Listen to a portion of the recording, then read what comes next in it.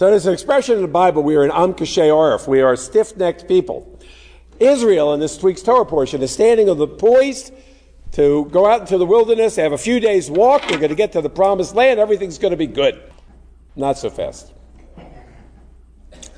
What is it about this promised land that the people find that they are so hesitant to get there? At the beginning of the Torah portion, we find a list of 12 spies. God appoints one spy for each tribe. Okay, they're supposed to go into the land. They're going to come back and bring a report. The people are going to go up to the land. But interestingly, each one of the spies is named individually. We're going to get back to that in a moment. 10 of the spies bring back an evil report. Now remember, this is the people that just stood at Mount Sinai. This is the people that only a year ago exited Egypt. This is the people who experienced plagues and the redemption from those plagues. Nonetheless, 10 spies, when confronted with the land that God said, you're going to go here, bring back an evil report. 2 of the spies, of course, 1/6 of the people, bring back a good report and say, no, we can do it. We can go into the land. People are condemned to live in the wilderness for 40 years until the generation of the Exodus dies out for their lack of faith. Now, this story can be taken as a historical fact. I know people who would say, okay, all this happened just as it occurred in the Bible. This can be taken as a made-up story, kind of a nice illustration of how we got from Egypt into the Promised Land. And after all, to this day, Israel is the historic land of the Jewish people. This can be a metaphor for human beings in search of God and a promised land and a purpose to life. And this story can be taken as a parallel between what happens on heaven and earth. That we live in a spiritual world and a physical world. And everything that happens in the physical world has its parallel in the spiritual world. So when we have a story like this, perhaps it could be taken as a description of a process that's occurring even now. That there is a wilderness, and there is a promised land, and we're always, all of us, on the way from Egypt to Eretz Yisrael. This sermon rests on an assumption that we live in 2 worlds simultaneously. The physical world and the spiritual world. I believe that. I believe that as I stand here at this moment, I am standing in 2 worlds. A world that all of us, and I'll talk about this in a moment, can sense and feel and know is here. And a world that we understand is here but is not visible. It's not sensual. It is not capable of being understood on the physical level. When we are truly in touch with the world of the Spirit, we find a contentment of soul. When we are not in touch with the world of the Spirit, we are spiritually discontent. We may not even be able to locate the source of our dissatisfaction with life, but we feel it. We often mislocate that spiritual pain in a place that is not accurate. We feel that there's something wrong. We don't quite know what it is. And then we often act out as if something were amiss and it was someone else's fault. What does this story tell us about that spiritual journey within the self? Well, we are complicated animals, we people, we human beings. The psalmist said we are created in the divine image, a little lower than the angels. And all of us have 3 major impediments to a spiritual life. First, we are captured by our bodies. We endure physical pain. Sometimes people will say to me, why can't I get in touch with the spiritual world? Okay, or the world of the Spirit. It's very simple for some people. When you walk around with a stone in your shoe, it's hard to remember that there's a God. When you are in physical pain, it is hard to stay connected for many people. And we are overwhelmed by our senses because that's the world that we're told that we live in. So touch, smell, sight, hearing, taste, 5 senses. We, all of us, all the time, seem to indulge those. And we are convinced that we live in a physical world. And so many of us are taught that there is no such thing as a world of the Spirit. So even when it sits right in front of us, even when we almost sense it, we have a tendency then to deny its very existence. Can't tell you the number of times that I have had people come to me and describe something very spiritual that happened in their lives and discount it by saying that there's no such thing, so it must be something else. So that's first, we are complicated people and we have our bodies. And secondly, we are psychological animals. This is what I believe the Torah is getting at when it lists all the spies separately. Remember I said there's a reason for those spies. Why would the Torah list each one of them? Why didn't it just say a spy from each one of the 12 tribes? Okay? Enough. All of us experience the same events if we're standing in the same place. But because of our bodies and our psychologies, we are actually experiencing a different world.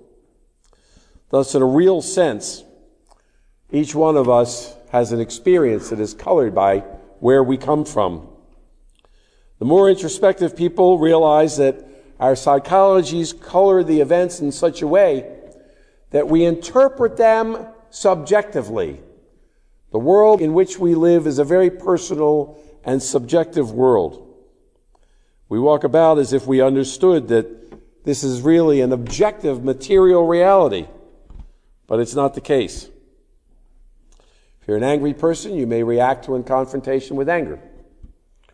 If you're the kind of person who is introspective or perhaps even introverted, you may say, oh, that was an assault on me. I can't get out of myself in order to confront that part of the world.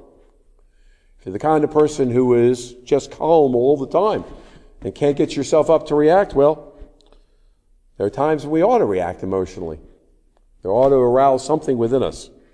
But I see people who are caught within their bodies, unable to express themselves emotionally. We are, all of us, very individualized creatures, and we experience the world out of our individuality, the individuality of our bodies and our senses, the individuality of our psychologies. And third, there are those who are materialists who believe that the material world is all that there is. We are, in this congregation, liberal Jews, and that is what I see most often. There is no such thing as a spiritual world. I learned about it in college. If it can't be replicated, if it can't be duplicated, if it can't be scientifically proven, it doesn't exist. But what if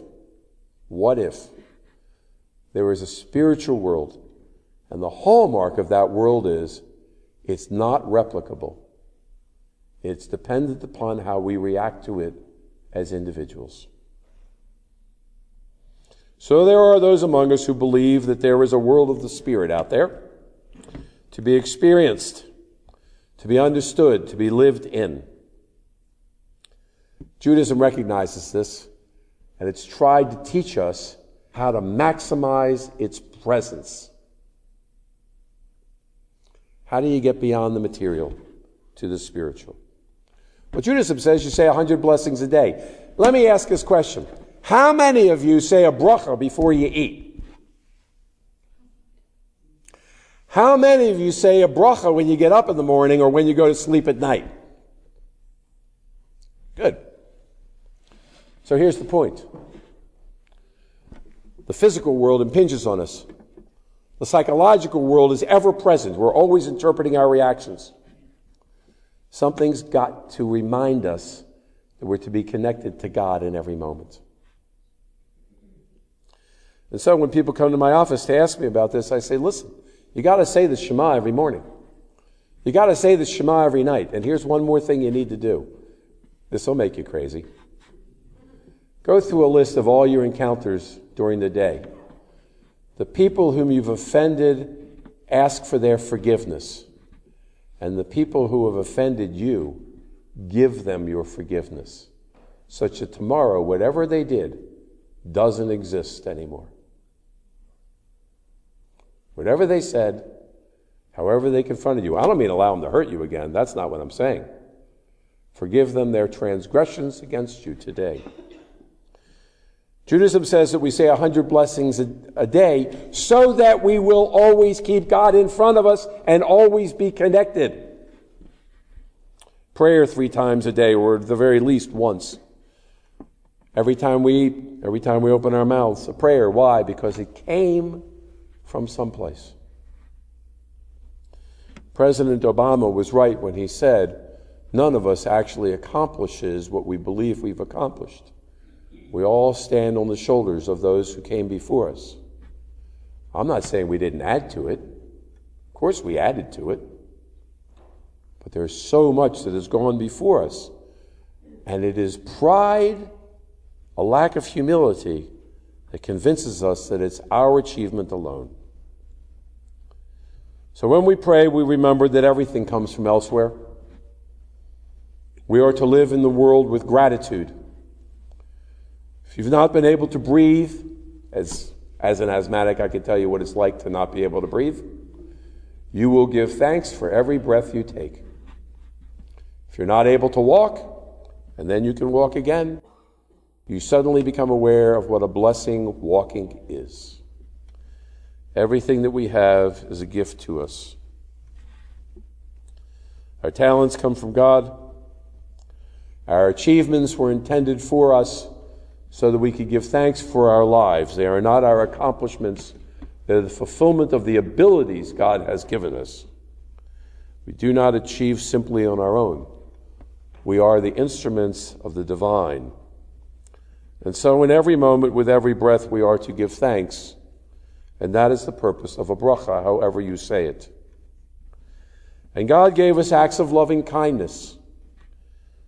Simply giving to another human being gratuitously, without asking for anything in return. Why? Because it connects us to the world of the Spirit. And God gave us love. Love through which we can understand there is a fulfillment to life in simply giving yourself to someone special. Crush the ego, God says, in order to make room for God within. So the spiritual person tries to keep the body and the emotions in check because we are responsible for what we feel. To react to someone else just because you feel offended or confronted is to say, somehow or another, I need to respond to you, but you don't. You don't. We need to respond to God. And I know how difficult that is because I'm no different than anyone else.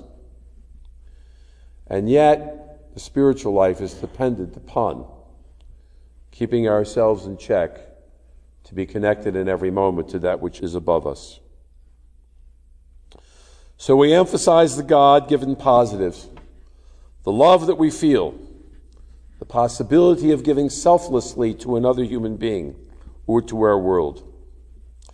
But we live in a world which overemphasizes the body, overemphasizes our emotions, tells us, look out for number one, and number one is always me. This is a world that leads to indulgence of our appetites. It leads to a deification, an idolization of the cravings of the body. We end up unhappy people, wondering why it is that we feel empty inside, that nothing is ever enough, that we are dissatisfied with life itself. We keep psychiatrists and psychologists in business because of an aching inside, a longing for the spirit. To simply indulge the body is to lead ourselves down the path of egotism and narcissism and the service of the self and the destruction of community, to aloneness, a feeling of emptiness and purposelessness to life. And then people say, well, how can there be a spiritual world when I feel like this? Well, the answer is, if you simply got beyond yourself and searched for the Spirit every day, there'd be a different world that you would be living in. So what is the reward of connecting to God? Satisfaction of the Spirit, nachat ruach in Hebrew. Connection to others, living in community. A deep and abiding interest in life, because time is always filled with an understanding and a feeling that life has purpose, and life has meaning, and every single moment and every single breath is precious. You develop a sense of humor about yourself because you know what? You're just not that important in the greater scheme of things.